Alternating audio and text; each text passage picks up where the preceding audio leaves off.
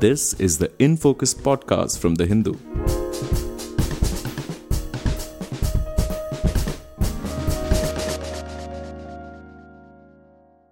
Hello and welcome to another edition of the In Focus podcast. I am your host G. Sampath. Turkey's high-stakes presidential elections are now headed for a runoff. None of the candidates could cross the 50% mark that was necessary to win the presidency in the first round, which took place on May 14th. Now, the incumbent President Recep Tayyip Erdogan and his opponent Kemal Kilicdaroglu of the Republican People's Party, or the CHP, will face each other once again on May 28th. In the elections held last Sunday, Erdogan confounded pollsters who had given the edge to Kilicdaroglu by winning 49.51% of the vote, while Kilic finished with 44.89%. The third candidate was in the fray, Sinan Ogan of the right-wing nationalist ATA alliance, secured 5.17% of the vote, which too was much more than what the pollster had predicted. They had given him about 2 to 3% only.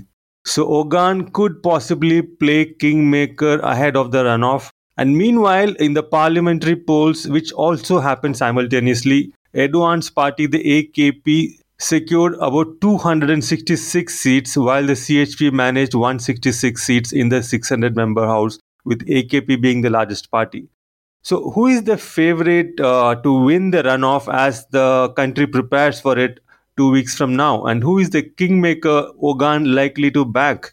And how did Erdogan, despite public anger over his regime's inept response to the February earthquake and a worsening cost of living crisis, how did he manage to do so well?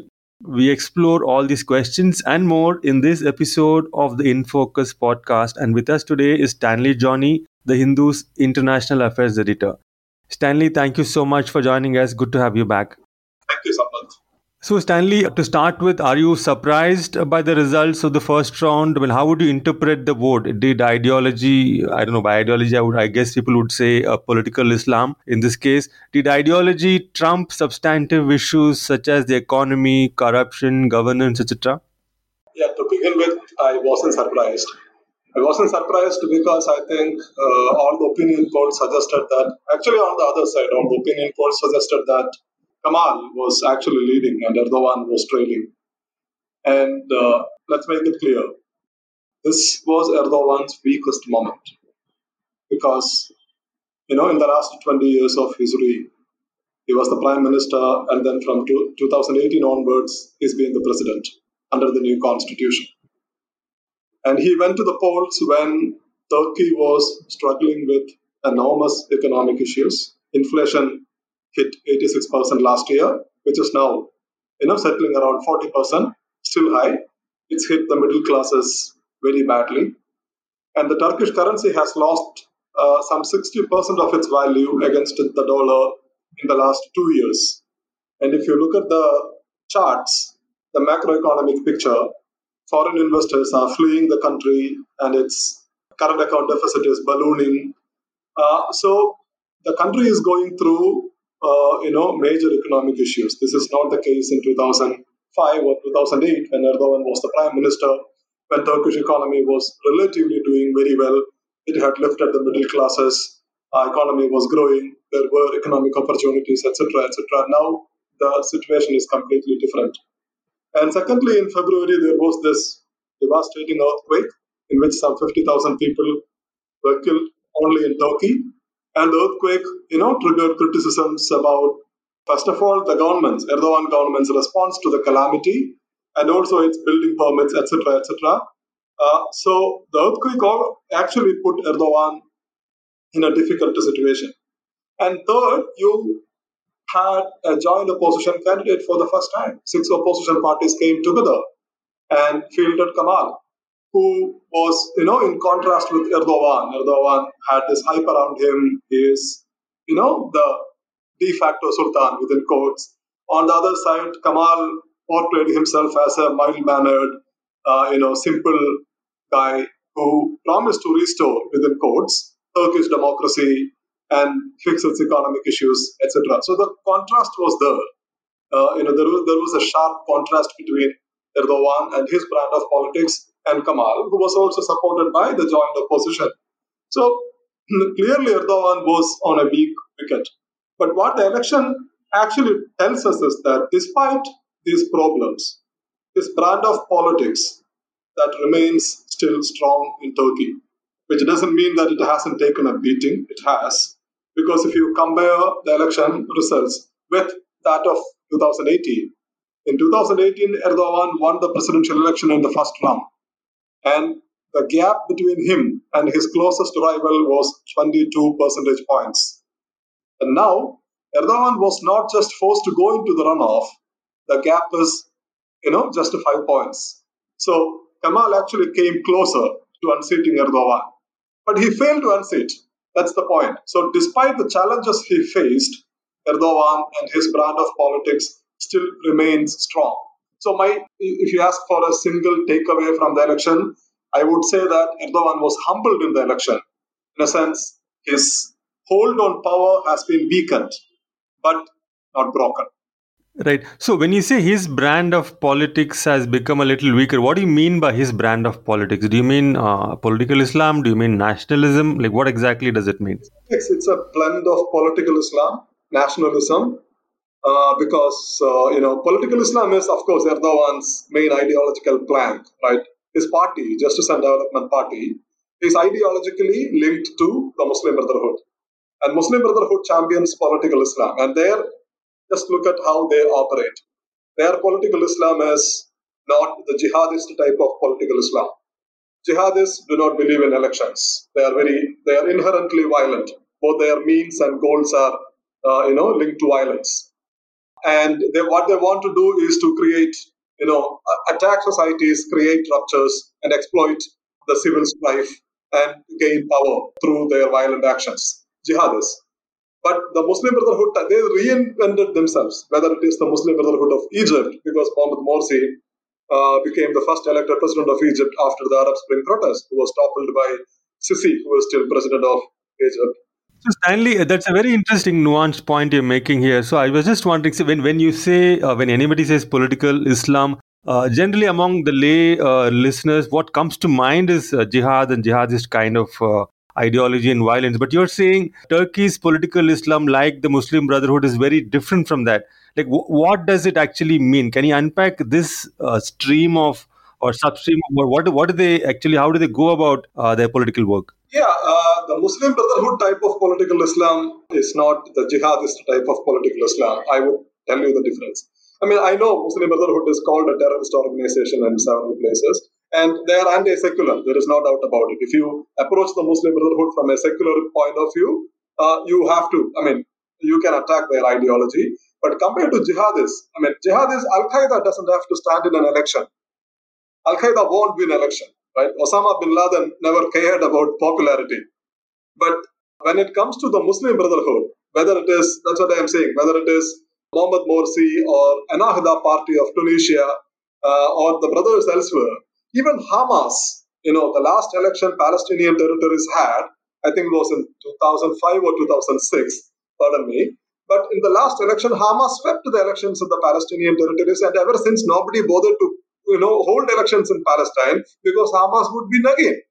So the Muslim Brotherhood brand of political Islam, they go to elections, they seek public approval, they seek legitimacy through the electoral process, and then they actually capture state institutions through this legitimate process and try to bend them.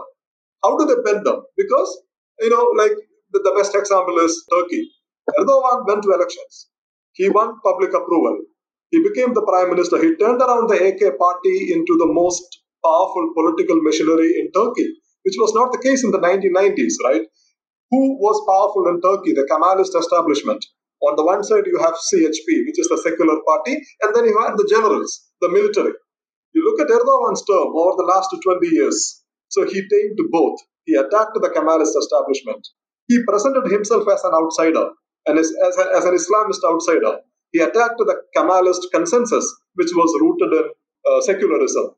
Erdogan's point of view was that he offered a new interpretation of the idea of Turkey, which is majority Sunni Islam, And he backed resurrecting this Turkey's Islamist identity because Turkey it was the crux of the Ottoman Empire.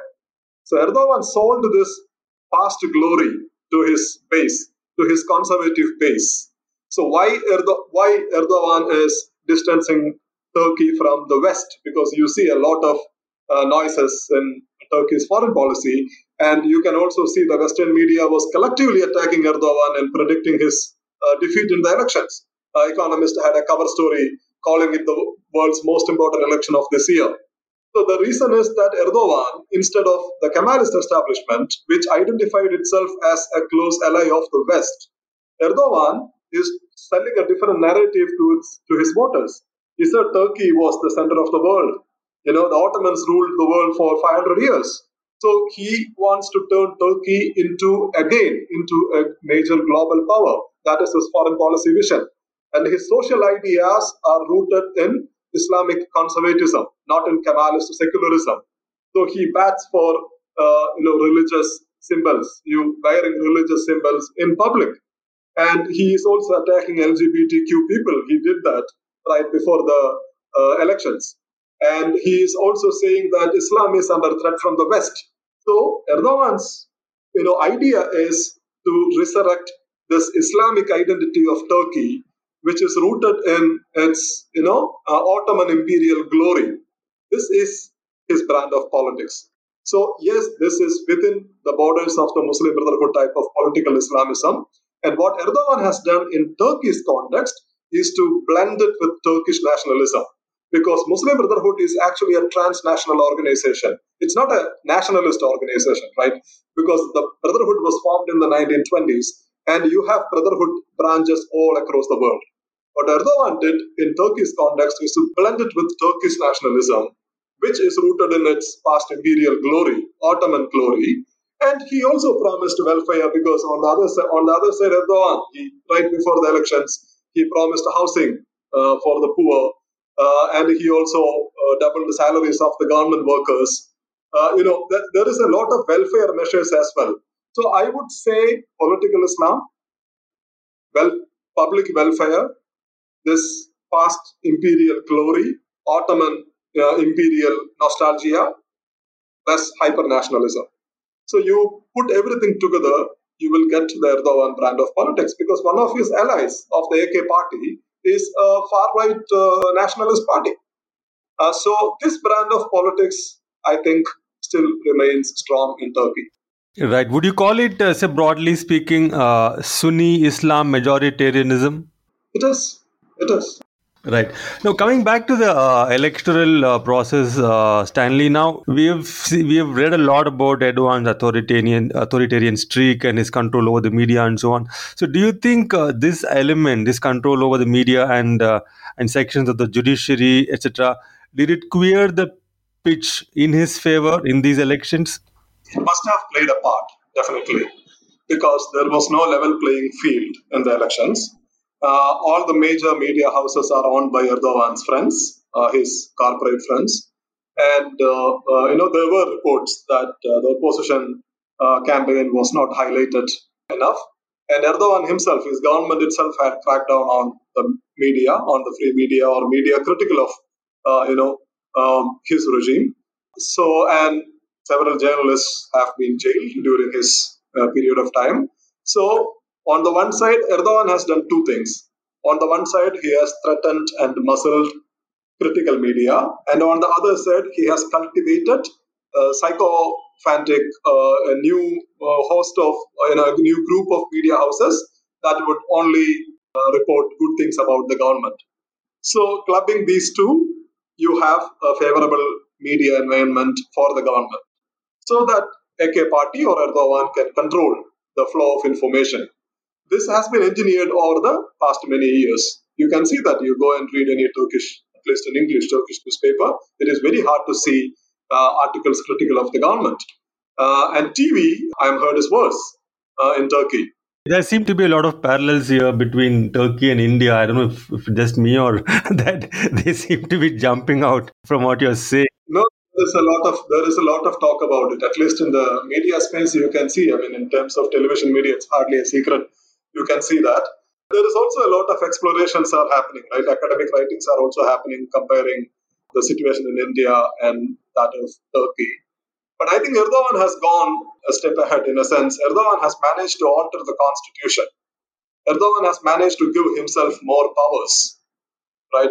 And he was the prime minister, now he's the president under the new constitution.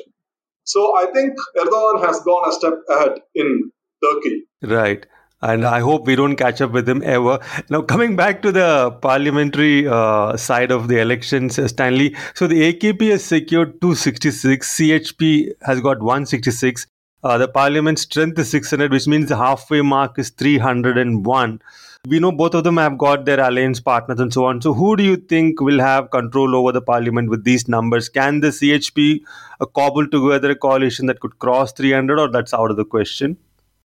That's out of the question. I think AKP's coalition would be in a comfortable majority if you put AKP and the nationalist movement together, because the nationalists have got 50 seats. AKP has 260.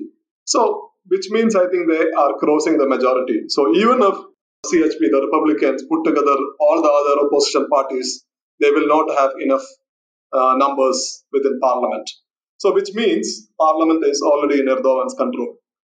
And in the presidential election, it's going into the runoff. And in your introduction, you talked about the third candidate who has got around 5% votes.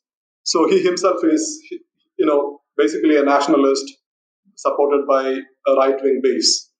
So I don't think that he's going to support Kemal in this election.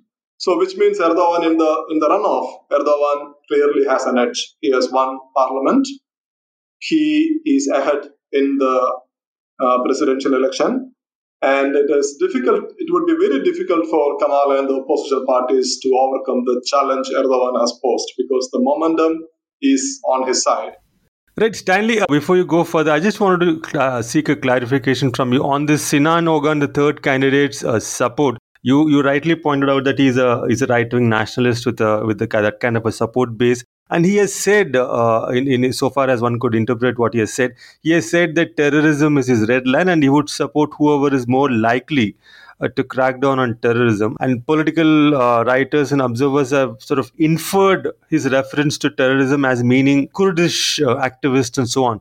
Now, you said that Kemal is not likely to get his support because Erdogan is more right-wing than him and so on. But Erdogan, interestingly, has received support from Hudapar, which is a predominantly Kurdish political Islamist party. And he has got, I think, 3 MPs elected from this party as part of his alliance. So that would sort of render him slightly dodgy as somebody Ogan could support. But then at the same time, we are also seeing that Kemal's candidacy was backed by the HDP, which is considered close to PKK. So it looks like he cannot really back either of them if he's serious about what he says about terrorism being a red line, because both the candidates have got like solid links with Kurdish representatives and political forces. Yeah, but I think he would see HDP as a more potent threat to his ideas of Turkey, because Erdogan wanted to ban HDP, right? That was one of his campaign promises, because he calls them terrorists, saying that they have links to the Kurdistan Workers' Party (PKK). And HDP's leader is already in jail. Erdogan put him in jail. Demirtas, Salahuddin Demirtas. So when it comes to Sinan Ogan, I think HDP would be his red line. So he would look at the opposition, he would look at Kemal's campaign, and then he would see HDP in it, which means he would see role of the PKK.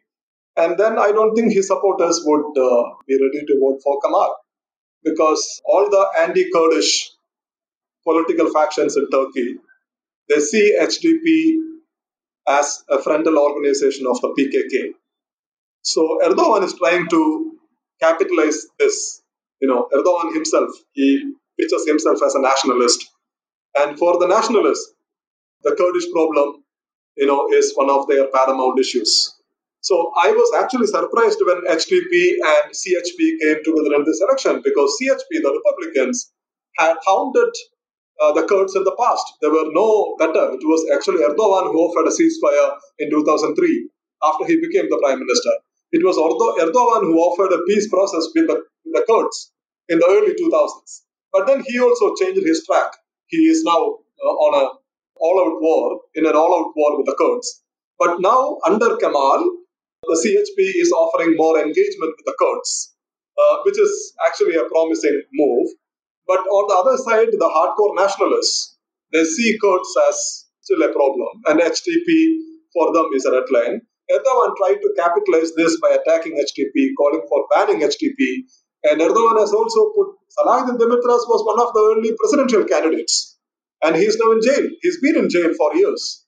So I think Erdogan would use this. He would exploit this, and he is in a better chance to appease Ogan, saying that I am the real guy who is fighting terrorists, who is fighting Kurdish extremists. So you should support him. I think Ogan's supporters would also be happy to vote for Erdogan in the runoff rather than voting for Kemal.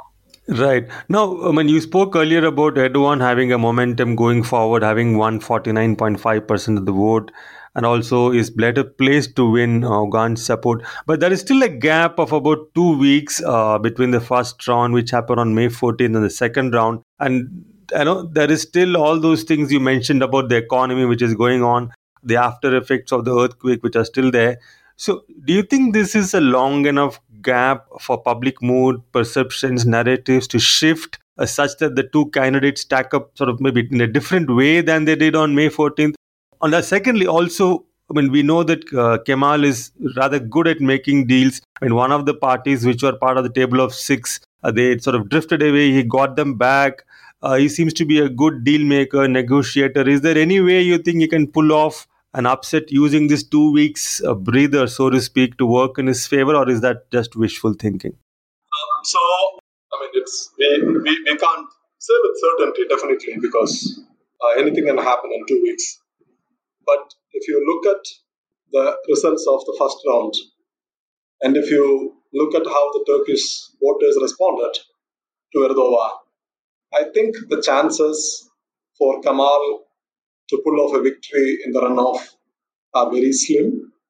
Because, as I pointed out earlier, Erdogan went to the first round of the elections at the weakest moment of his rule over Turkey. And still, the opposition, who came together, six parties came together and fielded a relatively popular, acceptable candidate. Still, they failed to, they managed to push him into a runoff, but they failed to take a lead.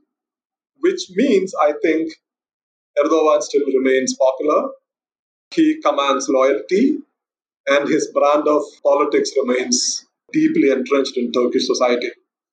You consider these factors, and you also consider the Sinan Ogan factor, which we have already discussed, who got 5% vote, which nobody expected apparently. That shows among the right-wing nationalists, Sinan Ogan also has a base. And considering the fact that this base will also go in favor of Erdogan, I think it would be very difficult for Kemal to pull off a victory against him in the runoff. Right. I mean, that's a sober assessment, Stanley. Now, I have a hypothetical question for you. It's not a very serious question. And I was just wondering, in the run-up to the elections on May 14th, sometime in March, when it was clear that Kemal would be the candidate, one of the table of six, one of the parties, in fact, the second biggest party in that coalition, they walked out of the coalition saying, Kemal is the wrong candidate. He's not the most popular. And they wanted Ekrem İmamoğlu, the Istanbul mayor, to be the candidate. Do you think if he had, I don't know if he could have stood because there was some kind of a criminal case filed against him. I don't know. Do you think if he had stood, maybe the results would have been different in the first round? We can't say. It's a hypothetical situation. We can't say. Yeah, he was also a very popular candidate. But Kemal, I think, as a candidate, he did well. He put the parties together. He held them together. As we pointed out, he's a good deal maker. He talked to them, and he offered a contrasting vision to the Turkish voters. And he has basically revitalized the opposition. Because CHP suffered several defeats in the past many years after Erdogan's rise. And the opposition, even in 2018, the opposition was divided and weaker. Now you see at least a united and more potent opposition bloc. So Kemal himself is, I would say that he put up a very good fight. And, forcing Erdogan into a runoff itself is an achievement for the opposition. But just that, they couldn't unseat him, or rather, they are not able to do that at this point of time. But Erdogan should also realize that, his politics remain strong, but it is also aging. Because Erdogan going into the second round would have been unimaginable in 2018 or prior to that. So he should also realize that there is, his hold is getting weaker. So irrespective of the candidates, whether a different candidate would have unseated him, I would say that Kemal, as an opposition candidate, did well in putting up a good fight and raising a major challenge to Erdogan's hold on Turkey. Right. I think all credit, full credit to Kemal for uniting the opposition and being able to put up such a good fight. I mean, as you rightly pointed out, in 2018, Erdogan won the first round. I think the margin was some 20% plus. And here he could not win the first round, and it's just a margin of 4 to 5%. Now, one final question before we wind up, Stanley. Very quickly, let's say Erdogan wins, as he's most likely to, on May 28th. What happens to Turkey domestically and geopolitically in the region? So domestically, we can expect that Erdogan, if he wins again, he will double down on his current policies of Islamizing society and more oppression of dissent, voices of dissent, or crack down on the remaining critical voices. You can expect all this. And also, he might also try to fix the economy because he knows that it is because of the economic problems that he is facing the kind of challenges he's facing now. So he could focus on fixing the economic problems on the one side, and on the other side, deepening his authority over Turkey or Islamization of Turkey. One of the points we forgot to discuss while discussing about Islamization was Hagia Sophia, which was a museum, which was originally a church, then a mosque under the Ottomans, and then a museum. Erdogan turned it again to a mosque like the Ottomans did. So these are the signals he is sending to the people. So these measures, I think he would continue at home. Repression, maybe more welfare, trying to fix the economy, Islamization of society. And geopolitically, see, these two are connected. Erdogan's foreign policy is linked to his vision. And that vision is to transform Turkey into a major player. For that, he has moved Turkey away from the orbit of the West, while being a NATO member, and cultivated strong ties with Russia, as well as Iran. And even in West Asia, in the Gulf, he has made deep inroads in Qatar. So he is building parallel networks in West Asia. He wants Turkey to become a major player in West Asia. And also in the Mediterranean region, where he has disputes with Greece, right? So he sees Turkey, which geographically one of the most important countries in the region, sits right at the meeting point of Europe and West Asia. So his vision is to transform Turkey again into a major global power. And I think his foreign policy, in that sense, he is doing a lot of balancing, and he would continue to do that. He hasn't joined sanctions against Russia. Russian companies have set up bases in Turkey after the war began, for which he continues to face criticism in the West. But I don't think that there would be any change. He would continue this balancing act in its foreign policy and try to play a much bigger role in West Asia, as well as in ties with Russia and the West. While in domestic politics, he would continue the same policies he has been championing over the last 20 years. Right. We'll wind up right here, Stanley. So thank you so much for joining us and for sharing your thoughts and observations on the Turkish elections. Hopefully, we'll come back and do a post-mortem once we know the final results after May. Thank you so much, Stanley. In Focus will be back soon with analysis of the biggest news issues. In the meantime, you can find our podcast on Spotify, Apple Podcasts, Stitcher, and other platforms. Just search for In Focus by The Hindu. We'll see you soon.